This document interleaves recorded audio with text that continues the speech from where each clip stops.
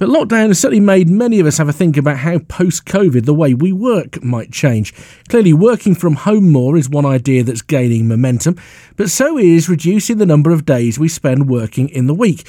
The idea of a 4-day week post-pandemic has been raised in a few different countries, including New Zealand, Canada and Scotland.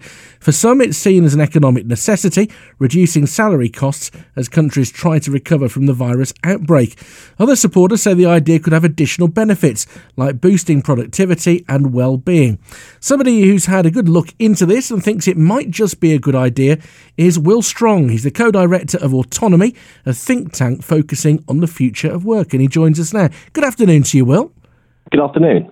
So a lot of companies looking at new ways of working. How would a 4-day week work?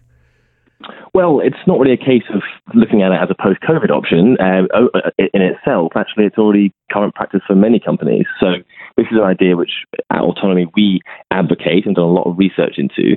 And we work with companies who are already practicing it. So you can either have a 4-day week which is taken as Monday to Thursday, Fridays off, or a 32-hour week spread over 5 days. So it works differently for different companies.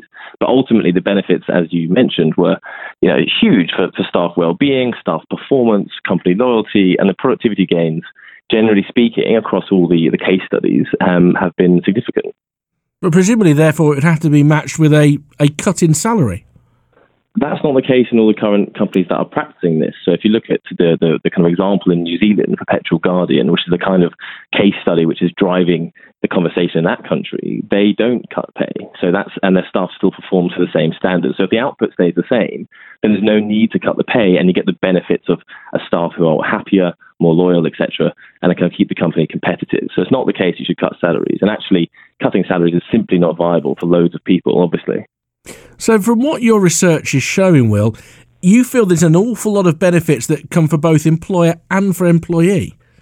Yeah, absolutely. And I think actually, with this COVID situation, it's an opportunity for us to reset the economy to make sure it works for everyone. I think we all know that before COVID, during the austerity years, we've all seen how the economy became broken. And just like after World War II, during that crisis, we had a kind of a New Deal. In America, they had the actual New Deal, where they had caps on hours, they had rising salaries, and it showed to everyone that actually there is a society and we need to kind of all benefit from society's work. I would think companies are going to take a lot of persuading that somebody will achieve in a 32-hour week what they've previously been doing in, say, a 40-hour week. Well, yes and no. So to some extent, yes, there needs to be business confidence in this. But it's also not just about kind of working people to the bone. It's also about investing in new technologies. So we've all heard the automation debates, and that's something we should all be talking about. And that's a crisis perhaps coming down the line. How do we make sure automation works for people, not just by cutting hours and salaries, but also spreading the benefits out so that people can have more time outside of work? And that takes policy and not just a decision of individual companies. Do you see the working from home element being something that a lot of companies take on? I mean, it doesn't work for everybody. I appreciate that.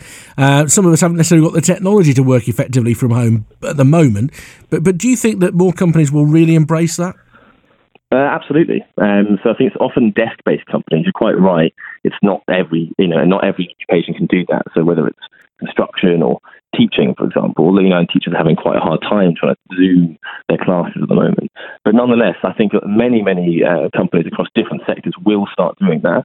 And I think actually that's a benefit because most surveys show that workers want at least 1 day working from home, at least a large proportion of workers. So I think actually if you can keep performing well, then I think actually it's a kind of a win-win to work from home. And it could be a real boon for those with school-aged children. Well, absolutely. I think that's something we're discovering now, unfortunately, because of the crisis. But I think going forward, I think companies and employees will kind of realise actually this kind of works for me and it's still working for the company. What about those companies who think, well, actually, okay, you can have a 4-day week, but you need to do 10-hour days? Is that a productive way of operating? No, so our research has shown that if you work people too much, the burnout actually affects productivity of the company. I think we all can recognise this in our day-to-day work. So if you get worked to the bone, you basically don't perform well in the other days. Or if you have a certain amount of rest, whether that's a 3-day weekend or shorter working days, you actually become a more productive employee. So it's not really about squashing the hours into a shorter amount of time. It's about kind of shortening the working week in general. And we've achieved this before. I mean, look at the weekend. We didn't have a weekend before. Now the weekend is seen as natural and normal. So it's important to kind of recognise that it has changed before. The economy didn't tank. And actually, it's something which we could probably aim for.